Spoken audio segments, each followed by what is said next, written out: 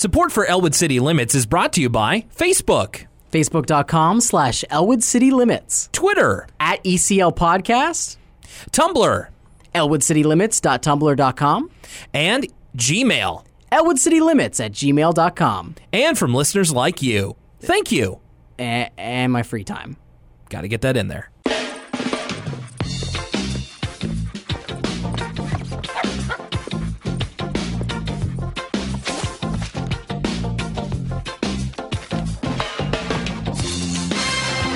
So Lucas, I hear that there's a new addition to your family over there in your apartment, and it goes by the name of the Nintendo Switch. That's right. My new family member is one Mario. He's moving in. He's gonna win and I'm gonna win because I bought a Nintendo Switch yesterday.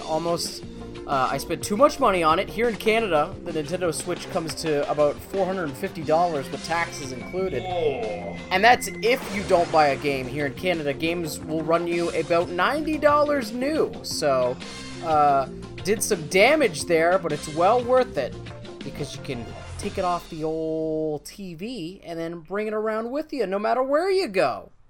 So are you playing anything, or did you just not have any money left for a game?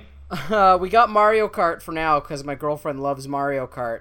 But I'm thinking next week, once the paycheck rolls through, gonna get myself some Splatoon 2, which I'm excited for. Are you gonna move up to Breath of the Wild at some point? No, not my kind of thing. I've never been a big Zelda guy. I am, however, excited for Mario versus the Rabbids. I love those little dudes, those little crazy guys. They're like white minions. Gotta love that. And then I'm excited for Super Mario Odyssey. So lots to look forward to on the horizon from Nintendo. I think I was thinking in like my darkest pre-bed thoughts last night, and I was like, maybe I should get a Switch because I'm really interested in Breath of the Wild. I guess I'm a Zelda fan. I'm just tired. I'm kind of tired of people saying that they're Zelda fans. So it's just like, I like those games, but I don't know if I would self-identify as a Zelda fan, and I don't know when in the world I'm ever going to play Breath of the Wild. I mean, you could probably get a Wii U for nothing these days. That's true. But then again, who would want that? Hey there! It's this is not the Nintendo Voice Chat podcast. As a matter of fact, it is something entirely different. This is Elwood City Limits, the episodic Arthur podcast, where we talk about the classic PBS cartoon series. My name is Will Young, and I'm your host. With me is Mr. Lucas Mancini. Hello. New Switch owner Lucas Mancini, and now we got ourselves into another episode. But we did get a couple of new emails to elwoodcitylimits@gmail.com. So before we get into all that, let's talk about these emails. First of all, I want to acknowledge a listener who sent us. I mean, listen, I love all of the emails that we get. Don't get me wrong, but this is absolutely one of my favorites. It was really touching to read. It's a bit lengthy and it's a bit personal, so I think I'm going to keep this one private for now, but I want to thank Leah, who is a native Syrian who is listening in New York City, currently attending Columbia University. All the best in your studies, Leah, and thank you so much for sharing your personal story with Lucas and I. Yeah, Will sent that email my way, and it's a great story and it still has to do with Arthur, about the perspective of being from Syria and watching the show Arthur. It was something I never really considered before, and so it was a really great read. So thanks for sending that in. We did get an email from a listener named Mike. He was very complimentary to us. Being a millennial, he remembers fondly watching the first 7 or 8 seasons of Arthur after school, and I think that that goes for the both of us as well. Yeah, I would tend to agree. I really don't know what seasons I stopped watching because I didn't really have a concept of seasons back then. Like, it was just Arthur's on. So I really don't know when they switch over to the Flash animation and it becomes the show I'm less familiar with. Mike is a podcaster himself. By the way, Mike, you didn't tell me what your podcast was. I'd love to know exactly what that is. And he says that he's glad we were able to make new arrangements after you moved away. Very season 2 Buster of you. So that's a little bit of a preview to look forward later in this season. And finally, we have one that I am going to read in full. This one is from Rainbow Monkeys, who says that I love you guys' podcast. I listen to it whenever I draw or animate. It really gets my creative juices flowing. They have a question, though. Out of curiosity, how do you think Arthur's glasses stay on his face? Do you have any wild theories of this phenomenon?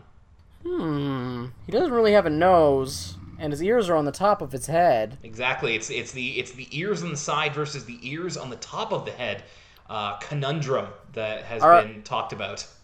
Okay, I got it. Yeah. Maybe Arthur's covered with fur, and the glasses have Velcro on the inside. Okay, that could be something. I mean, I don't really have an idea myself. I've always kind of accepted that there is just some kind of gravitational field that keeps his glasses in check. So that's the best I got. Maybe Arthur uses flubber to keep them on. Well, that would make them bounce around, wouldn't they? I don't know. All I remember about flubber is that it made Robin Williams good at basketball or something. So yeah, because it's like really bouncy and that sort of thing. So what you'd be looking for is more something a lot stickier, like Nickelodeon Smud, perhaps. Was it called Smud, or is it? Are you thinking of Nickelodeon Gak, or is Nickelodeon Gak and Smud two different things? Gak and Smud are two different things. I believe Gak is the slimy substance that people get slimed with, and Smud was like a thing that they sold that was like a kind of a weird molding clay type thing that my sister and I had when we were little. Ooh, like Floam. Yeah, what's Floam again? It's like a weird molding clay with little balls. Yeah, except take the balls out and put freaky colors in there. Okay. I'm pretty sure you can look up a commercial. All I remember is, it's Nickelodeon Smud. Nickelodeon Smud. Smud never crumbles, never turns to crud. Yeah, Smud. That's me! Nickelodeon Smud, each sold separately. You know, really steering into the smud of it all. Oh, geez. Don't throw Smud at me, Will. So we've got ourselves another pair of Arthur stories here, and thank you, everybody, for your emails. We really appreciate it. Okay, so we're starting it off with one that really captured your imagination yesterday when I announced the title, Arthur versus the Piano. And let me tell you, Will, this is an example of my imagination getting the better of me. I was to assume that this episode was a direct sequel to Buster Baxter Cat Saver, because in that episode, there's a movie where Buster literally fights pianos. And so you can imagine my disappointment when I realized that has nothing to do with this. No, I'm afraid not. And I wasn't sure I wasn't aware that was what you were excited about. But no, it's definitely a lot different. I was kind of taken aback when it started off this episode, because usually when Arthur does the cold open, he usually, there's a little bit of introduction to the fact that it's the cold open. This time it's Arthur like hitting the ground running. He's just like, yo, what up? Let's talk about potential jobs I could have. Yeah, Arthur goes, I could have just about any job I wanted, which, hey, power to him. I mean, I don't want to get political right off the jump, but who's to say Arthur couldn't run for president? We got The Rock planning to run for president. We have Mark Zuckerberg planning to run for president. Why not Arthur? Sure. He's got a great literacy program, I've no doubt. It's true. Take that, Michelle Obama. So Arthur talking about potential jobs he could have. He could be a teacher like Mr. Ratburn, except in his case he would give no homework whatsoever. So in his mind, better than Mr. Ratburn. He could be a great 2017 teacher, as they're not allowed to check your homework. Well, no, in where we live, teachers are not allowed to grade you based upon your homework, so that would be A-okay nowadays. Arthur dressed as Mr. Ratburn, an image that is not the last time that we'll see it, but it dressed in the Mr. Ratburn suit. In fact, I believe he is for when he's dressed as an accountant, which is his mom's job. That's right, he's typing on the computer, and he helps Mr. Crosswire get a significant tax refund, which I really, really appreciated. It was actually one of my favorite moments in these two episodes, just because, like, that's one of those jokes where the kids aren't going to get it. It goes right over their heads, but that's pretty funny. The rich get richer. Thanks a lot, Arthur. Or he could be a caterer like his dad, and you see him actually in a helicopter, as caterers are, I suppose. And he is creating the world's largest pepperoni pizza in like a football stadium. And he's got a helicopter that comes packed with meat cannons, basically. He's got 2 big pepperoni sausages that come out on these claw arms, and he slices them up in the helicopter blades and then uses the helicopter 28 weeks later style to cut the pizza. Yeah, he's very skilled with this helicopter, so much so that, like, I think Shane McMahon should give him a call next time he's taking a overnight flight somewhere. Man, that was crazy, like, waking up from a nap to be, like, people talking about Shane McMahon in the helicopter. I thought they were talking about that WWE game, the Here Comes the Pain, where you could go outside and do a high spot from, like, a helicopter. And it's like, oh no, he nearly died. Or maybe they're getting him confused with Sting. It's like, who's that coming down from the helicopter? It's Shane McMahon. Yeah. Anyway, that was wild to wake up to and try to figure out. So Arthur says he could do just about anything except be a piano player. And that's when we get into the episode proper. We start off, everybody's in band practice, so we get to see everybody playing their one instrument that they're good at. And we are told that very soon they will be doing their solo performances, first for an audience of younger students, and then at a concert for the parents. And everybody's kind of nervous about it or anticipating it in some way. And Miss Krasny, I believe that's her name, the music teacher, says that music is like ear painting. And we get a fun exchange here with Binky, who kind of doesn't really get it, and also because it's a bad metaphor. But he's just like, if I get paint in my ears, my mom gets mad. I speak from experience. I loved that line, especially when Binky says, I speak from experience, just because it seems a little bit out of character for him.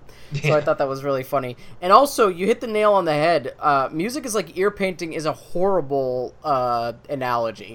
It doesn't even make any sense. She says, think of music like art. And it's like, music is art, Miss Krasny. What are you talking about? Yeah, she eventually gives up and just think of music as art. And I'm like, good, I'm glad that you abandoned this bad metaphor. We get a kind of a montage of Arthur trying to convince his friends to go hang out, but they're all committed to practicing their instrument, whereas Arthur is supremely confident that he will be able to play his piece no problem and doesn't need to practice. And we get what I've labeled here the Sorry Sir montage, which is just a story in 3 parts of Mr. Haney totally getting dunked on by the kids by accident. So the first one is Buster remembering to clean out his spit valve because last year he forgot to, and Mr. Haney totally got sprayed with Buster's spit from his tuba. This whole thing, comedy comes in thirds, and so it keeps on escalating. Then we get Francine, who needs to remember to tape up her drumsticks because after Mr. Haney got sprayed with spit, he got hit in the head by one of her broken drumsticks. And then finally, Binky is talking about how he needs to do his tongue exercises because last time he tried to play the clarinet, he got tongue-tied. And we're not talking tongue-tied like he can't talk. It's like his tongue is literally in a knot, in a Gordian knot of some sort. And not just that, but he was also after he was kind of tongue-tied, he's stumbling around the stage and does like what looks to be a flying senton into the lap of Mr. Haney, and we get a clean chair break here, and just to add injury to insult to Mr. Haney. Yeah, Binky channeling his inner Jeff Hardy. My favorite part about this is there's a beat in between Mr. Haney getting injured and Binky's tongue getting tied up. Because Binky's like, yeah, my tongue got tied up. And of course, rule of thirds in comedy, Buster's like, wasn't there something else? Or someone goes, wasn't there something else? And then it cuts back to the story, and he injures Mr. Haney a third time. Yeah, Arthur's like, wasn't there something else? Oh, yeah. But so Arthur has nobody to hang out with, so he goes back home. Not to practice on his piano, he's reading comic books while he's doing it. And we get the B plot of the episode, which is DW has the hiccups. So she's trying to do everything she can to get rid of them and tries to enlist Arthur's help.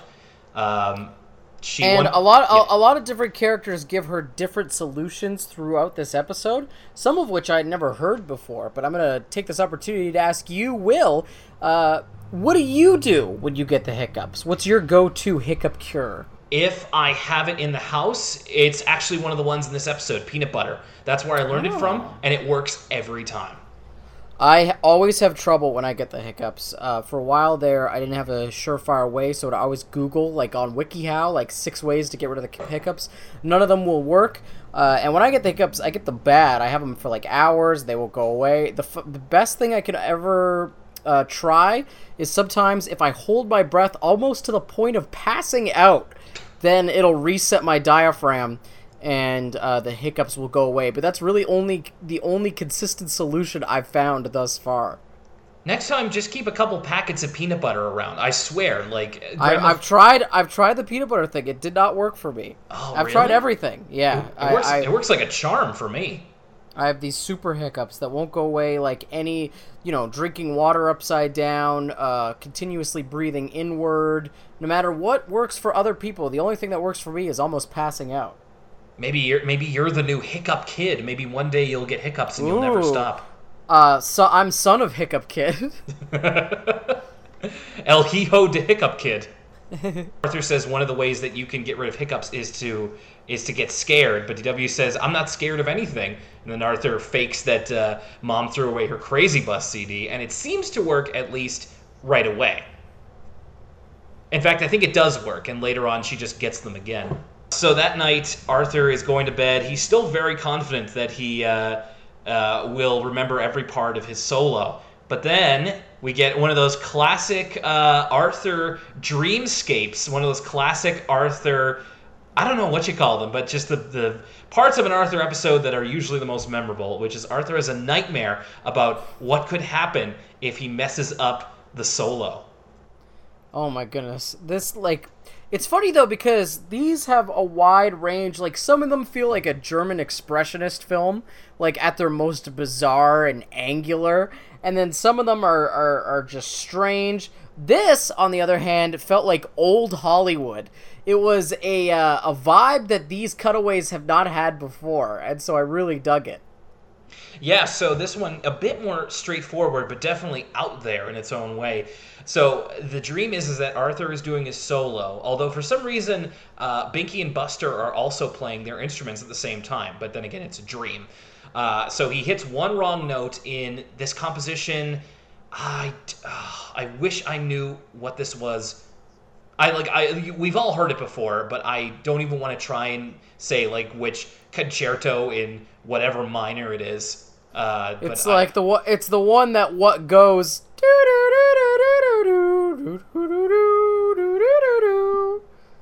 Something. I'm sure you've heard a MIDI of it before. Yes, absolutely. I think it is Beethoven, but that's as far as I'm going to guess. So he hits one wrong note and then can't get past that wrong note. He keeps trying to play past it, but keeps playing the wrong note anyway, and then eventually runs away in disgrace as the first graders are like throwing tomatoes at him. And as he passes by Binky just kind of looks at him and goes, "Hey, you stink!" And then somehow, talk about Buster Baxter Cat Saver being a slow day for news. He makes the front page of the Elwood City Times in like one of those spinning newspaper things, and just like, extra, extra, local boy plays wrong note. Yeah, this reminded me of like Local Man Ruins Everything. Yeah. Local Man Thinks Wrestling is Real. Exactly. And the subheadline says, bad musician. So, I didn't notice that. So with no transition, just the simple headline, we cut to Arthur, and he is on the streets on a cold, wintry night in like a hobo jacket, a hobo duster, and with those like fingerless gloves, and he's just trying to shield himself from the cold. So we're to understand that somehow Arthur has become destitute and kicked out of his house for playing the wrong note once. This is within the time span of a year, too. They make sure to mention that it's exactly 1 year later. That's right. So just by chance, he passes by a movie theater where DW pulls up in a limousine, and she comes out in this wonderful like pink dress and all this kind of stuff, and she recognizes Arthur. I think that's where we find out it's been a year since he played the wrong note. We find out she still has the hiccups, as the paparazzi are taking camera shots of her. And Arthur's like, do you want me to, I can help you get rid of them. And she's just like, get rid of them? No way. And she points up to the marquee, and that's where we get The Hiccup Kid Part 3, which is a movie series that has made DW a gazillionaire. Which I'm only realizing now they made 2 installments in 1 year. They're like, with that record, they're gonna beat the Transformers movies any day. Yeah, this is like if I didn't do it, if Bart Simpson, I didn't do it, got like a 5-picture deal or something. She says, call me sometime, and Arthur says, I don't have a phone. A kindly gentleman offers him a few bucks, and this is great, because the guy it's like an older bunny who's kind of dressed well-to-do, like he's going to the opera or something. And He reminded me of the scary guy from Charlie and the Chocolate Factory, or Willy Wonka and the Chocolate Factory, like the guy that approaches Charlie in the alleyway. Okay. I forget his name though. He's dressed like the exact same way. And he just looks at Arthur and says, I know you. You're that kid who played D flat instead of D sharp, and takes the money away. And Arthur's just left on his own in the snowy cold. And this is his worst fear of wrecking the recital. This was really something. Like, it wasn't quite as wacky or like outlandish as some of the other ones that we've seen, but I really enjoyed how Arthur's brain just kind of eats itself with fear. Well, it was really over dramatic. Like, especially my favorite touch is like the fingerless gloves that he's wearing. Like, he is just a 1930s hobo. The whole thing is great. Yeah, he's basically Charlie Chaplin's The Tramp without like the physical comedy. So Arthur then wakes up and is just like, that couldn't happen, could it? Sort of thing. And then we cut to the next day when they're doing the recitals for the kids, and Arthur gets on stage to do his performance, but then he kind of gets a bit of stage fright and fakes like he's sick, because now the piano is in his head. It's bought retail space in his brain, so he can't do it in front of people, at least. We cut outside, and Binky is doing his tongue exercises while he's waiting for his turn. Did you notice how big Binky's tongue is? Yeah, Binky might be a dog, but he's got that giraffe tongue. Yeah, it's like he got that Gene Simmons tongue transplant or something. It's crazy. It's like all the way up to his eyes and like down all the way to his neck or something. It's weird. It's weird stuff. So Arthur is looking for advice on how to kind of get over this phobia, and for some reason he asks Buster, who has about a season and a half of reasons why you shouldn't ask him for advice. But to be fair, I think this is Buster's best advice that he ever gave him. Because Arthur is able to play through the piece very well, and then Buster says, you don't need practice, you need confidence, and then tries to give him a bunch of ways that he could that he can get through it. And I think Buster's actually right on the money this time. Buster tells Arthur to tell a joke, and Arthur responds with, I don't know any jokes you play on the piano. Right, and then Buster plays a shave and a haircut. Which ends with DW burping twice. And then Arthur goes, what note was that? And Buster's just like, I didn't play one. And then just DW hopping back and forth trying to get the hiccups out. I will say also, I liked Buster's line here of, it's like, you got to show the piano who's boss. And then he goes, one wrong note and you're toothpicks. Which I don't really understand. Because, yeah. He's saying, okay... wow, I just had my own Phoenix Down moment I assumed he was calling Arthur toothpicks, which I was like, that's awful threatening of Buster. But now I realize it's the Buster, with all of his knowledge and past experience of fighting pianos, was threatening the piano. That's right. So Buster has the balls to step up and tell the piano who's boss. It's not Arthur who's going to be toothpicks. It's the piano itself. You get it, Will? It's the down of a phoenix. That's why it's called the Phoenix Down, because it's a phoenix's feathers. That was a big moment for me, but I think to rival that was when I finally figured out the joke with Tails' name, Miles Per Hour. Miles Per Hour, or that Dude Love and Mankind, Man and Dude, Kind and Love. Oh, what? Will! And then like, okay, you can only stretch that so far because Jack is another word for like dude or man, but cactus is not equivalent to like kind or love. The next thing is that Arthur is playing for Grandma Thora in DW, like just trying to practice playing for an audience. And I actually thought this part was really sweet. First of all, this is where Grandma Thora gives DW the advice of the peanut butter. And DW has it in her head at this point that if she keeps hiccuping, her head will explode. And we get a great like single shot of Grandma Thora being like, "What'd you say?" When DW says like, "Now my head won't pop off." Yeah, it's really weird though because it's really fast. Like it's only a second we get this close up of Grandma Thora being like, "Huh?" And then we move on. And so, Grandma Thora says you played it wonderfully, and Arthur's just like, that's because I was playing it for you, Grandma, because he knows how much that she loves to hear him play. And then that's kind of the advice that she leaves him with, is that everybody in the audience wants to hear music. They're not against you, and they're not waiting for you to fail. And if you get stuck at any point, just imagine me in the audience, that I love hearing you play, and no matter what, I'll still love hearing you play. And it was very, very sweet. I thought that was really nice. We do kind of fast forward here to the night of the big recital.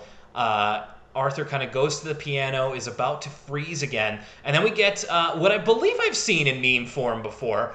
So Arthur looks out into the crowd, he sees Grandma Thora, and then all of a sudden he takes a big look at the crowd, and everybody has Grandma Thora's face on their body. It's sort of like the PG version of imagining everyone in the crowd in their underwear. Yes. But it comes off as kind of creepy. Like, I'm not surprised you've seen a gif of this before, because it's like he's being John Malkoviching the crowd, but with his grandmother's face. Because none of their clothes change, right? So It's just Grandma Thora's face on all these different bodies and silhouettes. Just like, Thora, Thora, Thora, Thora, Thora, Thora, Thora. Oh, it's creeping me out now, and this is just over Skype. And then Arthur does manage to get through almost the whole performance, but he still plays the wrong note at the part that he did in the dream, but then finishes it, and he really rakes himself over the coals here. Just like, I wrecked it! I'm a human recital wrecker! But Which to that I say, as opposed to what? Like, what other types of recital... I guess, like, some sort of malfunction with the audio equipment would wreck a recital, but it's weird that he had to specify that he's a human recital wrecker. Yeah, it's more just said recital wrecker. Yeah, it's more like that's his identity and that's his job now. He'll forever be known as the human like how Taz is the human suplex machine. I was just gonna say the human recital wrecker is his wrestling name. Every match is a recital, so get ready to get wrecked, because here comes Arthur. That's not bad. That's my little promo I cut for him. Well, let me tell you something, Mean Gene. Every single match I have, it's a recital. And I'm the human recital wrecker, so if you're in a match with me, get ready to get wrecked. I want to see if any of our fans if any of our listeners are artistically inclined, would love to see a photo of either Arthur or Lucas as the human recital wrecker. Arthur's really beating himself up over it, and of course he is kind of that personality type to really take this to heart, but he gets back there. Francine and Buster, who were kind of being his moral support beforehand, didn't notice anything. The one who did notice, however, is Binky, and we get this wild reference that I never would have expected. Arthur, I heard that wrong note that you played, and he said, "Very Thelonious Monk of you." And a great line here, "You've got some mean jazz chops, my man." This was great. This was hilarious. I remembered Binky saying, "You've got some mean jazz chops," but the Thelonious Monk reference is something that's flown over my head for nearly my whole life, and hearing it again, I was like, I can't believe I just heard that. Maybe Binky's like a jazz prodigy, a la Ryan Gosling in La La Land, and he's just like, that's why he was so confounded by when the music teacher was trying to explain to him that music was painting for the ears. Mm-hmm. He already is so in tune with what music is that it just sounded ridiculous to him. I think you're right. I think there might be a point down the line where we kind of are given Binky's predilections towards jazz, but this was really still kind of out of left field at this point. But it was a reference I'm sure one of the writers fought to get in there, and so finally he realizes it wasn't that big of a deal, and on the way home in the car he kind of says to Grandma Thora, like, it worked. I just kind of pictured you in the audience and it went fine, and nobody was mad at my mistake. And then to end the episode, Arthur starts getting the hiccups, and then DW starts pestering him with advice on how to get rid of them. I will say one more thing. So, full disclosure, I was watching this on a YouTube video, and a bunch of... and, hey, I didn't upload it. I'm just saying it's out there.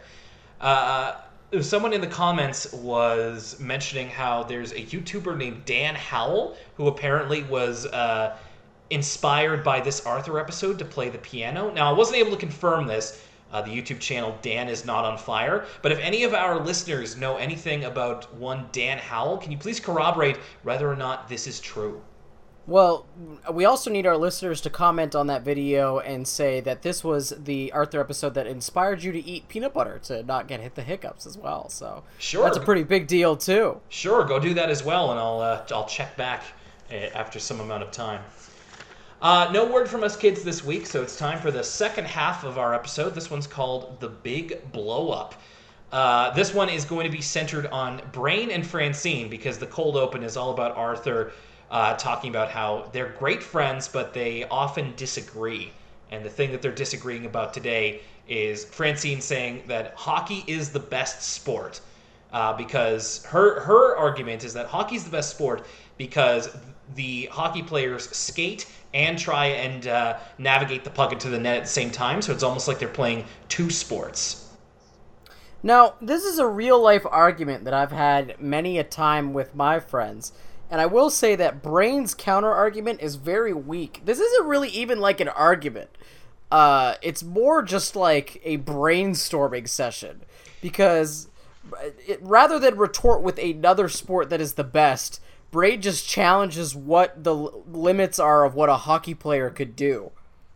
You're right, it is very weak, and that was kind of going to be my go-to as well. Brain's just like, well, can a hockey player play golf while going like 100 miles an hour in an Indy car? And we get a little cutaway of the hockey player who looks to be in kind of a little bit looks like a Canadiens jersey almost, it's I thought it was like a European League jersy because of the lettering. It looks like the Russian team's jersey. Okay, I'll buy that.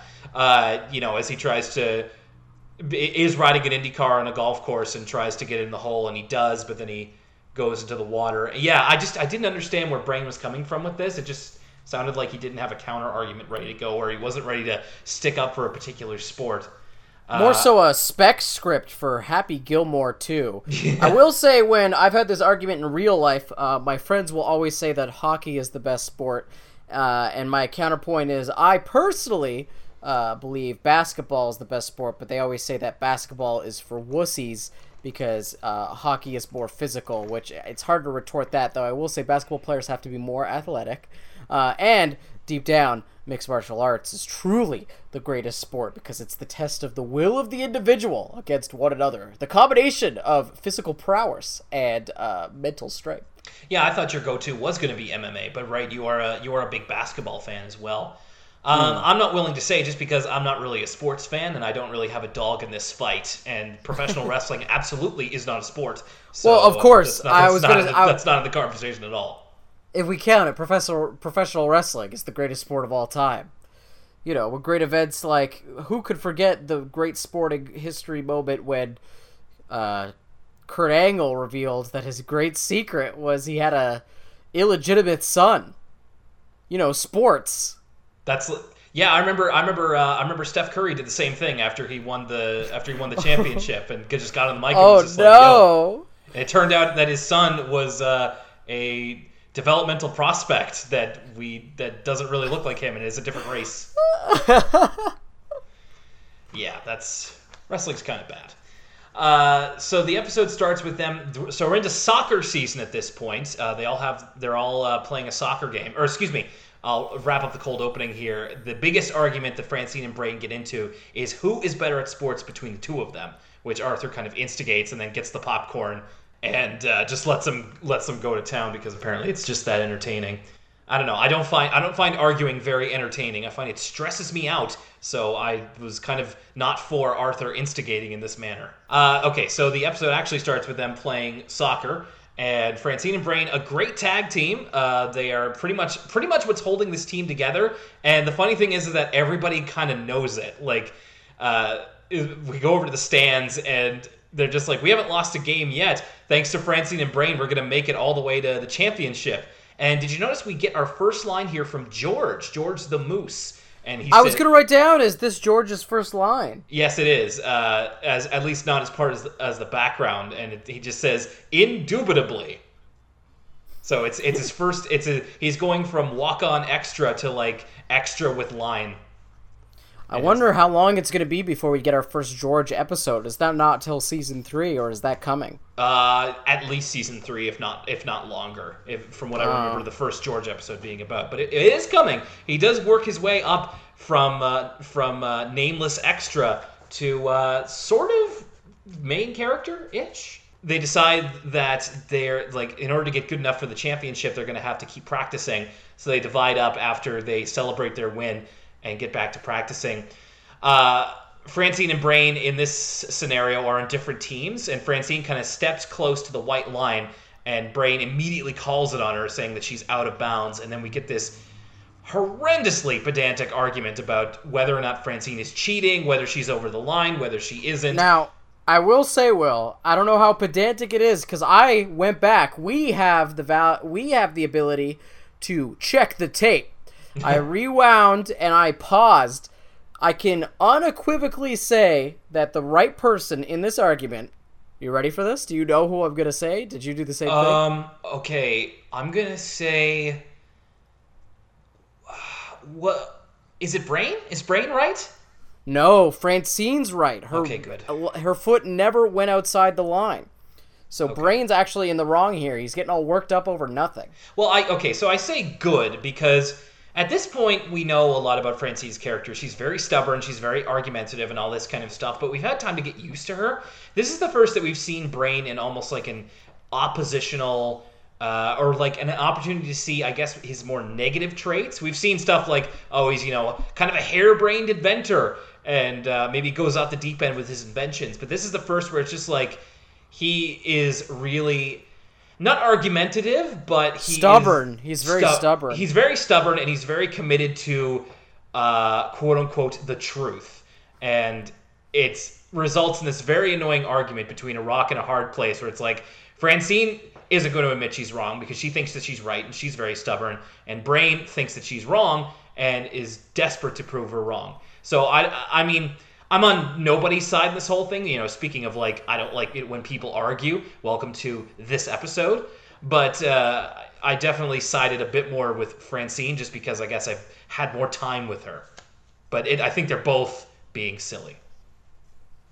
But of course, this is the point of the episode. They're not just, it's not unintentionally annoying or something, because we cut away from them arguing, and they're apparently doing it what seems to be at least an hour later, because Binky has gotten up to 347,829 bops of the soccer ball in his head.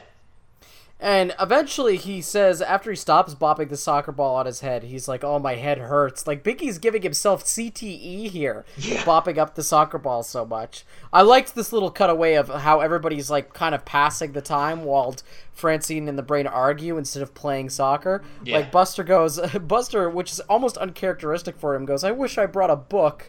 Yeah, just something to do, anything. And at one point they drag Arthur into the argument, and they're both trying to... It's really interesting seeing how nakedly they're both trying to manipulate him. Of just like, Brain just being like, Arthur's honest and trustworthy. Why, there's no better kid in the whole school. And Francine's counter-argument is like taking his glasses away. Just like, he wears glasses. Are you going to trust what he sees? But then they immediately go to the opposite of Arthur's thinking maybe Brain and then maybe Francine, and then Brain's just like, oh, sticking up for your friend. And then Francine's just like, go ahead, Arthur. And it's crazy how they're just like I say, nakedly manipulating him into trying to get them to their side.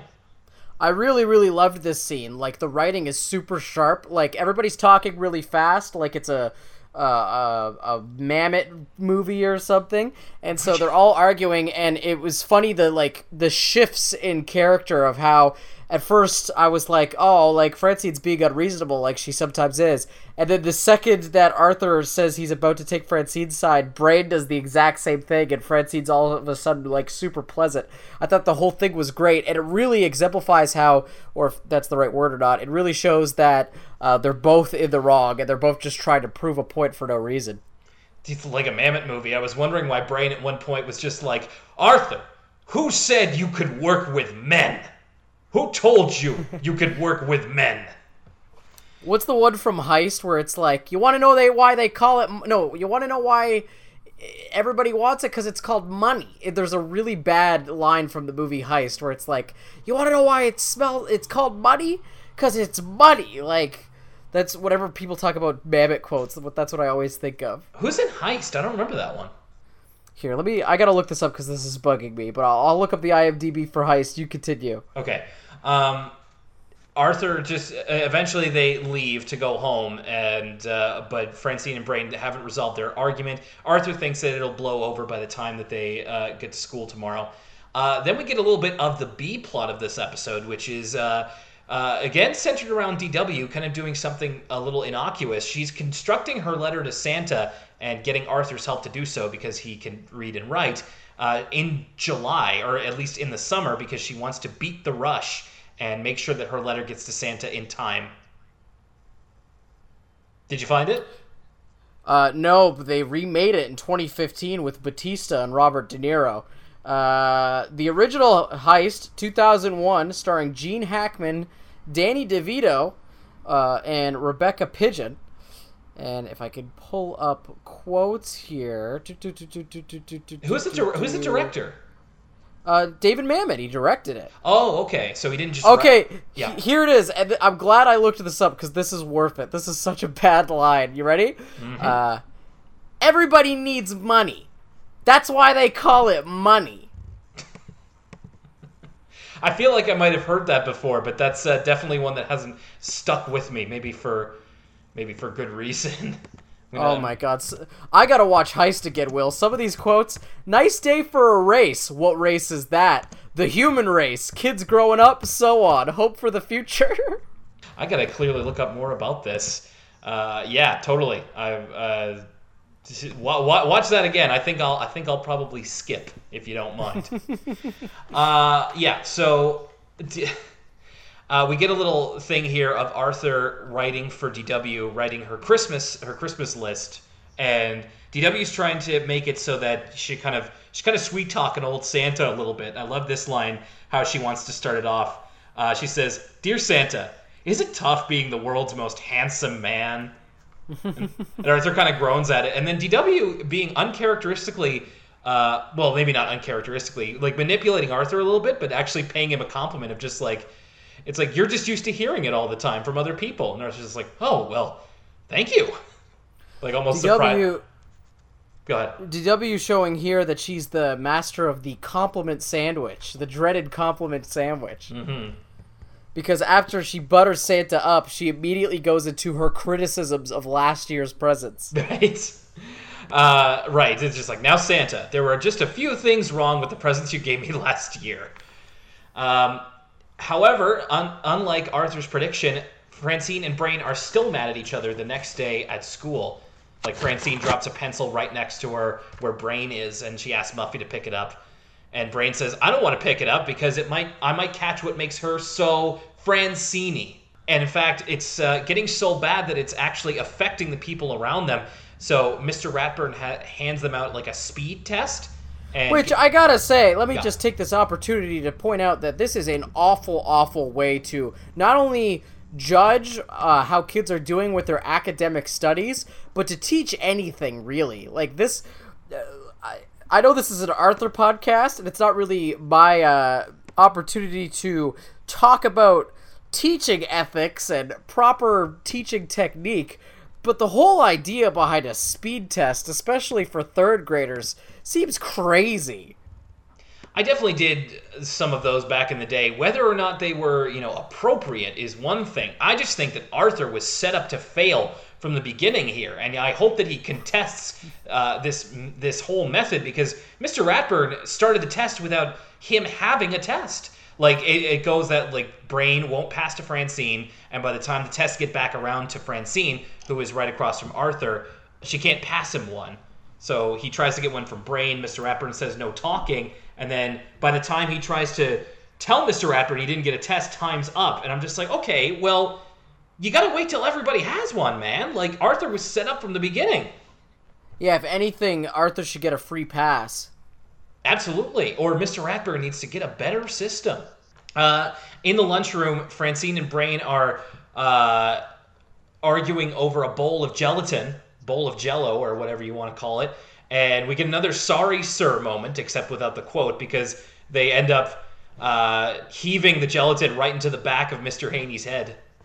Oh, man. Mr. Haney, just a great butt of the joke for physical comedy this whole episode. I noted here, when we get back to the soccer field, there's a cool shot of Arthur and Buster, like, talking while they're running, and I just thought that looked really neat. Like, just the shot of them running and the ground sort of going away from the camera. I thought that was really cool.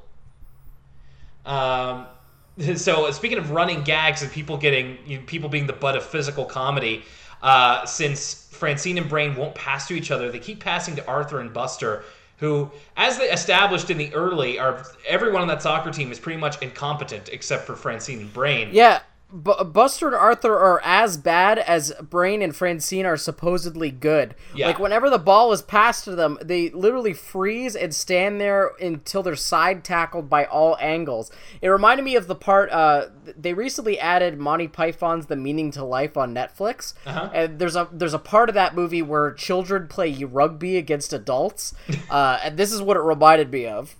Yeah, and not, I mean, you say side tackled, I'm saying straight up swarmed. Arthur and Buster just get swarmed like they're just raw meat to a bunch of vultures. Like Arthur gets pretty much accosted.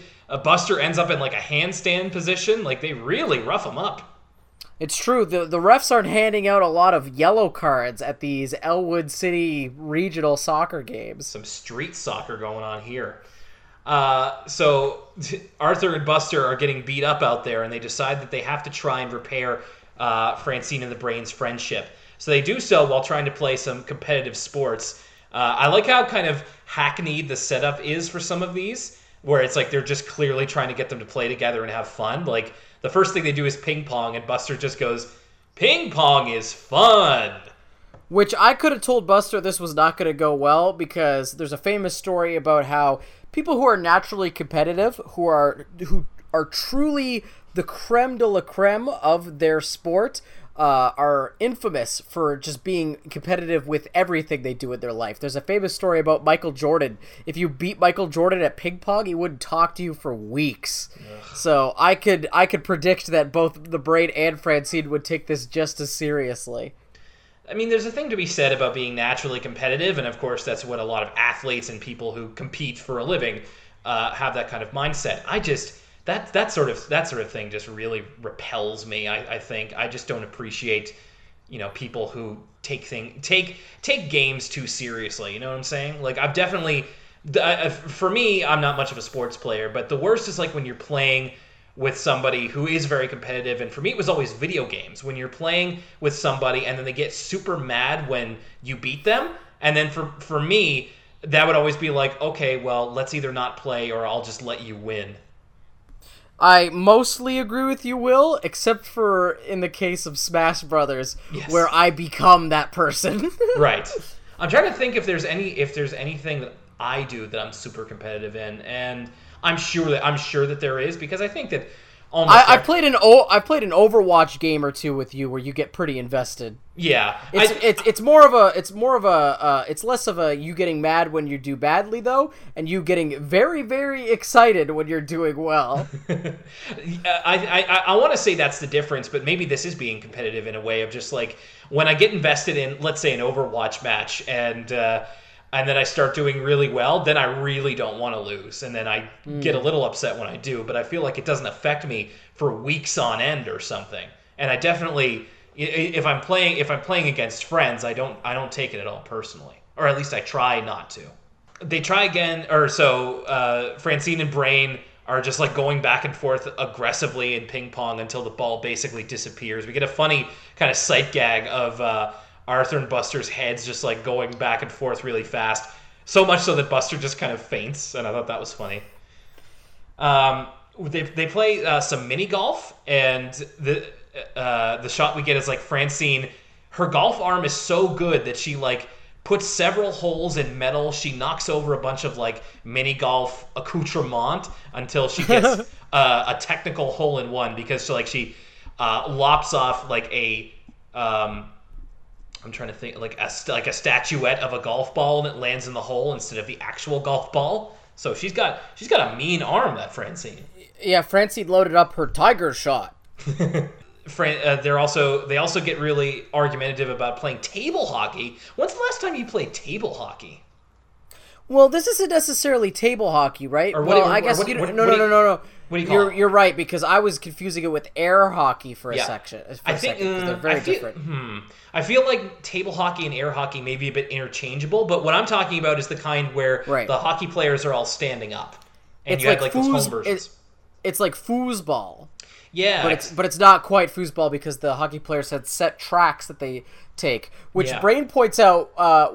Francine points out when Brain tries to accuse her of being offside, which is impossible to do with the table hockey game, because all the players have to follow a track, and you can't make one of your players go offside. Yeah, speaking of Brain being argumentative to the point of it being really annoying, that line. The last time I played that was actually at a bar in Toronto last year, so I've actually played it fairly recently. But not a whole lot as a kid. And then finally, they're just playing cards again. Buster with the hammy setup of "What's more fun than cards?" And I really love this line. Francine says, "You got any threes?" Brain's like, "Go fish," and she just goes, "Go fish yourself." It sounds like something out of like My Life is Strange or something. It was funny. I just thought that was just clearly. It seemed like the game had only just started and Francine was just already having none of it. So they're trying everything and nothing is really going well, and it's still affecting them on the field. We get more shots of like Arthur and Buster getting just basically beaten up by the other teams. And they even say, like, if we don't win this one, we're out of the playoffs. And we get Buster with this, like, weird illustration of how bad it would be if they were out of the playoffs. He just goes, "Out of the playoffs?" Like, pretends to choke himself. He's choking. It's when you're making fun of a team for choking so hard. Let's say the Atlanta Falcons, and you do a choke pantomime. That's like I was surprised to see that, because that's like a taunt thing. You know what I mean? Like, you're choking, choke. It was funny to see Buster bust that out, but he's just trying to inspire Francine and the Brain to play well. Or if you go throughout this whole time, DW keeps asking Arthur for advice on this Santa list. This letter to Santa, and one of the things she asks is for Arthur to help her figure out the prices of all her presents, so she could do the math and figure out what they cost in different countries in case Santa is going to score a sick deal. And it's funny because I was thinking about DW thinks about Christmas the exact same way I did as a kid. Like, I always gave my parents like a list with numerical values attached to all the presents just to make it easy for them to budget it out. That's very considerate of you. Hey, it was a means to the end of me getting presents, so... For sure, but not a lot of kids would go that extra mile. I think there's something to be said about that. So Buster and Arthur are kind of figuring out what to do in the treehouse, and then they finally realize that what they can do is get Francine and Brain to write each other letters about how important their friendship is to each other, because they know that deep down they don't want to stop being friends, and they just need to make them realize it.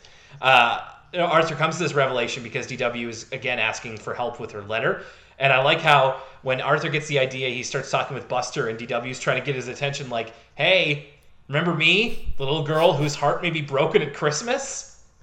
Yeah, all the stuff in this episode, I'll tell you what, and this might be foreshadowing to our conversation at the end with the reviews, but I much prefer DW's subplot in this episode than the burping episode, mostly because the burping was just kind of annoying, whereas the constant check-ins of DW's summertime Christmas list I thought was really funny. And it was just kind of, it doesn't really have anything to do with the episode until the very end, but it was a funny little aside, a break from the arguments, if you will.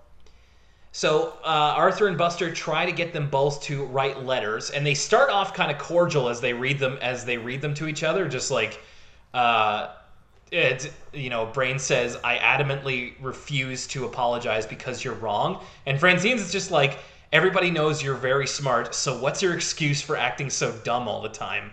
So they're still very salty at each other, but then Arthur figures out that they can just rewrite the letters and pose as Francine and Brain. And his big mistake here is, and somehow it doesn't get discovered until much later, is getting Buster to write for Brain.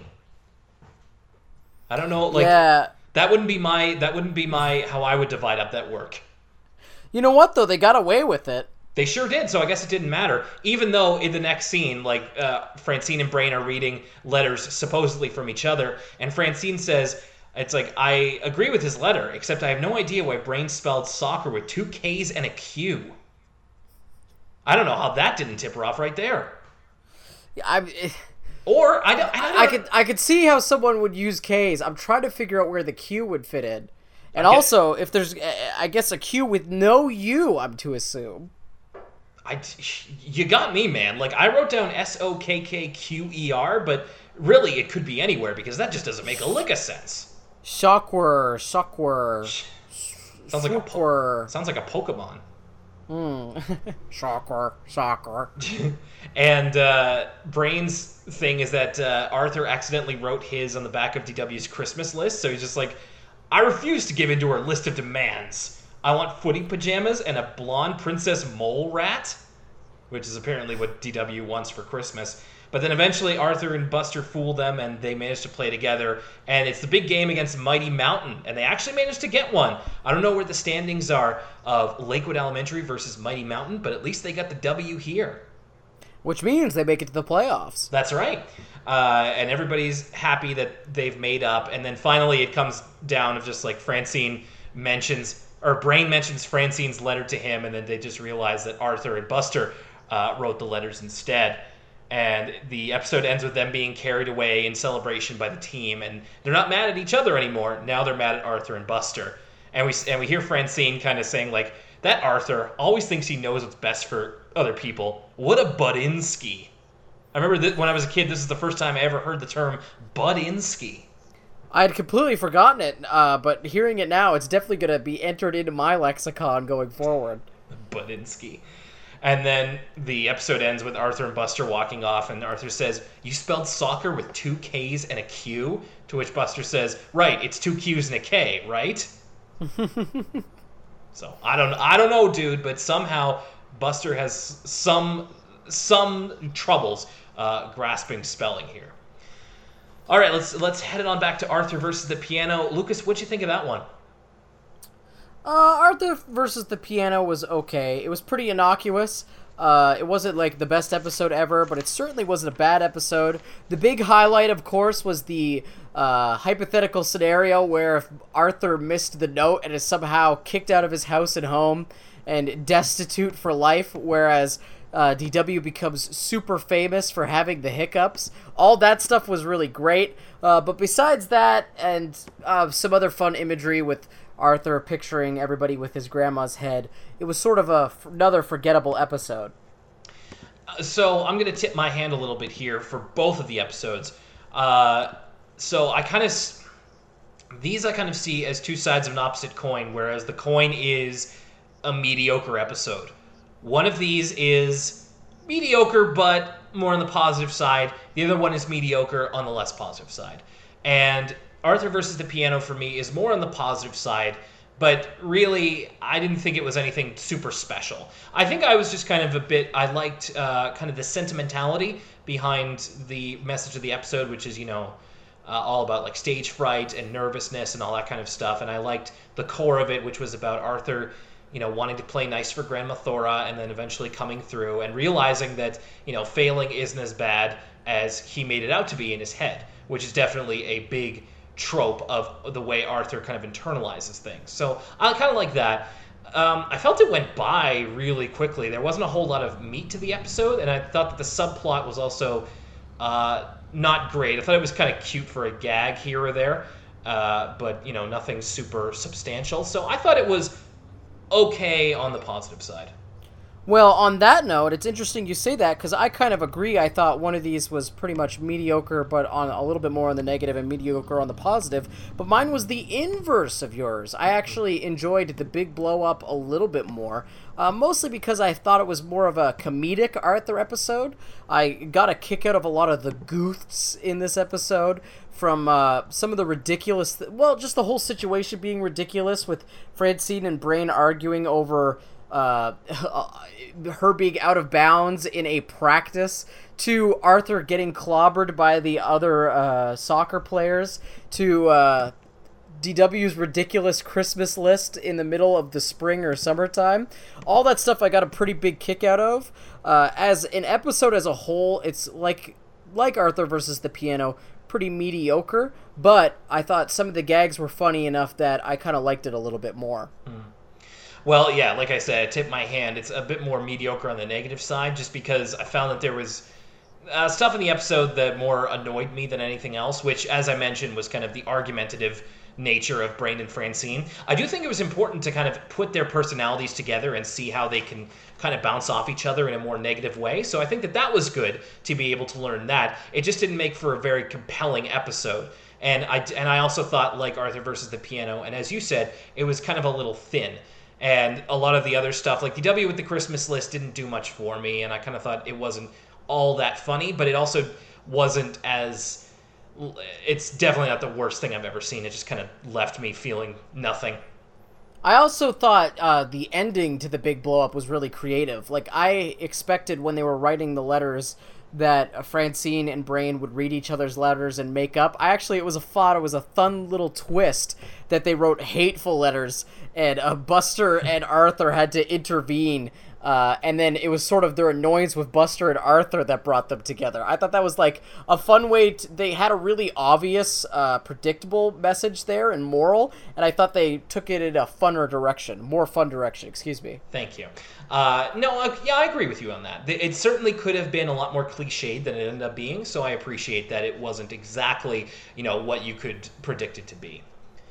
All right, so there you have it, Arthur versus the Piano and the big blow-up. Kind of thumbs in the middle episode, but still fun to talk about, and I'm glad that you joined us for that. All right, quickly, the plugs for where you can find us if you'd like to keep the conversation going, and check out some of our Arthur screen caps posted every day. You can find us on Facebook, facebook.com/Elwood City Limits. I want to take this opportunity to thank everybody if you nominated us in the Coast's Best of Halifax Awards for Best Podcast. The nominations are closed, so it's going to be a little bit before we hear if we were nominated or not. But everybody who went to our Facebook and clicked the link, thank you so much. I really appreciate it because I think it'd be so cool to be nominated. So that's awesome. I appreciate it too. Thank you to everybody, and thank you for reminding me, Lucas. Thank you to everybody. We will let you know if we end up being nominated this year, which would be awesome. And if that's the case, where you can vote for us, but all in due time. On Twitter, we are at ECL Podcast. You can follow us over there. If you're on Tumblr, you can find us elwoodcitylimits.tumblr.com. And finally, if you would like to be one of our many, many great emailers from an episode, you can send us an email. That's elwoodcitylimits@gmail.com. And thank you to everybody who wrote one in this week. I just want to take a quick note here and say that to our winner of the Elwood City Limits contest, I know I've been saying it for a couple of weeks, but I have it in my to-do list this week to buy everything for that care package and get it sent out. So Ultra Esky, hang tight, my dude. We will be getting that to you as soon as possible. Finally, ways for you to listen to us. We are on SoundCloud, soundcloud.com/Elwood City Limits. You can find us on the iTunes Store. And if you please, give us a rating and review if you haven't already. We really appreciate it and helps more people find us. And finally, we are also on the Google Play Store. If you prefer to listen on your Android device, that's the place to go, on Google Play, to find us. Next week, it's going to be an episode. If this is going to be the final episode before I move out of where I'm currently living, and we're both living in the city of Halifax, so we'll be eligible for those Coast Awards. We won't be, fudging the details. Hey, we're 50% eligible right now. That's right. And by next week, after we record next week's episode, we will be 100% eligible. So next week, we will be talking the episodes Lost and The Short, Quick Summer. Now, Lucas, I just want to cut you off in the past before anything. This is not Arthur's take on the famous TV series Lost. I was just going to say, is Arthur going to tell us about the numbers, or is he going to tell us that we need to go back, Kate? No, I think Arthur's the man in black, and Buster is Jacob.